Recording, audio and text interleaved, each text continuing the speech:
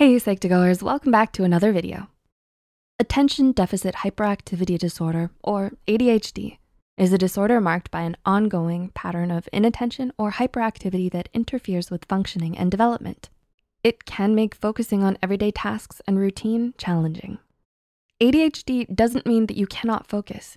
In some cases, it means that you focus intensely on something that may not be a priority. Some people describe it as a constant feeling of being overwhelmed or paranoid. For years, people with ADHD were stigmatized and labeled as lazy, procrastinators, flaky, or irresponsible. These labels only produce shame and prevent those with ADHD from seeking help. But please remember that these labels do not represent who you are. Before we begin, remember that this video is for educational purposes only and is not intended to be a substitute for professional advice, diagnosis, or treatment. With that said, here are 5 signs you might have ADHD. Number 1, childhood history.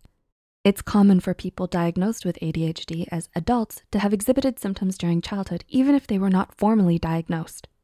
A reason you may not have been diagnosed is that ADHD shares similar symptoms with depression, mood swings, forgetfulness, and an inability to focus. Number 2, short attention span. Speaking of similarities between ADHD and depression, the most common similarity is short attention span. However, the difference between them is motivation. Someone with ADHD has a short attention span as a result of the condition.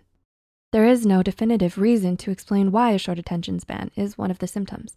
However, researchers believe that differences in brain structure might play a role. It's not that you're incapable of being focused. It's that something else caught your brain's attention. ADHD can also make you hyper-focused on something. It sounds paradoxical, but this too is seen as having a short attention span. Or to restate, a selective attention span. Number 3, leaving things unfinished. As a result of a short attention span, you might be prone to leaving things undone. Projects, housework, homework might be put off for another day or fall to the sidelines, regardless of how enthusiastic you are to start them. Though frustrating and incredibly challenging, there are therapies that can help. Doctors typically prescribe medication as a form of treatment. Depending on your ADHD, they may prescribe stimulants or non-stimulants to help you focus. There is also the option of psychotherapy, where a therapist might engage in behavioral therapy or cognitive behavioral therapy. Number 4, poor impulse control. Another sign that you might have ADHD is poor impulse control. Now, this wouldn't be a one-off clothing splurge. This is more like doing something you know you should not do, like running a red light or maxing out your card on something you know you don't need. You may not even know why you do things, you just do them. That's what poor impulse control is. It's acting without any foresight. But impulse control is not always as dramatic. Sometimes it can be as subtle as having distractions for your distractions, interrupting conversations, engaging in risky behaviors, or spending large amounts of money when your bank account is low.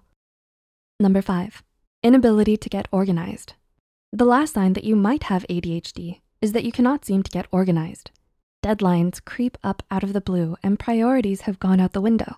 But do not fret, there is hope. While calendars, planners, and bullet journals may work for some, they may not work in your case. However, alarms may help. Give yourself 30 minutes to an hour to complete something from your to-do list. After the alarm rings, move on to the next item, whether you finish the previous item or not.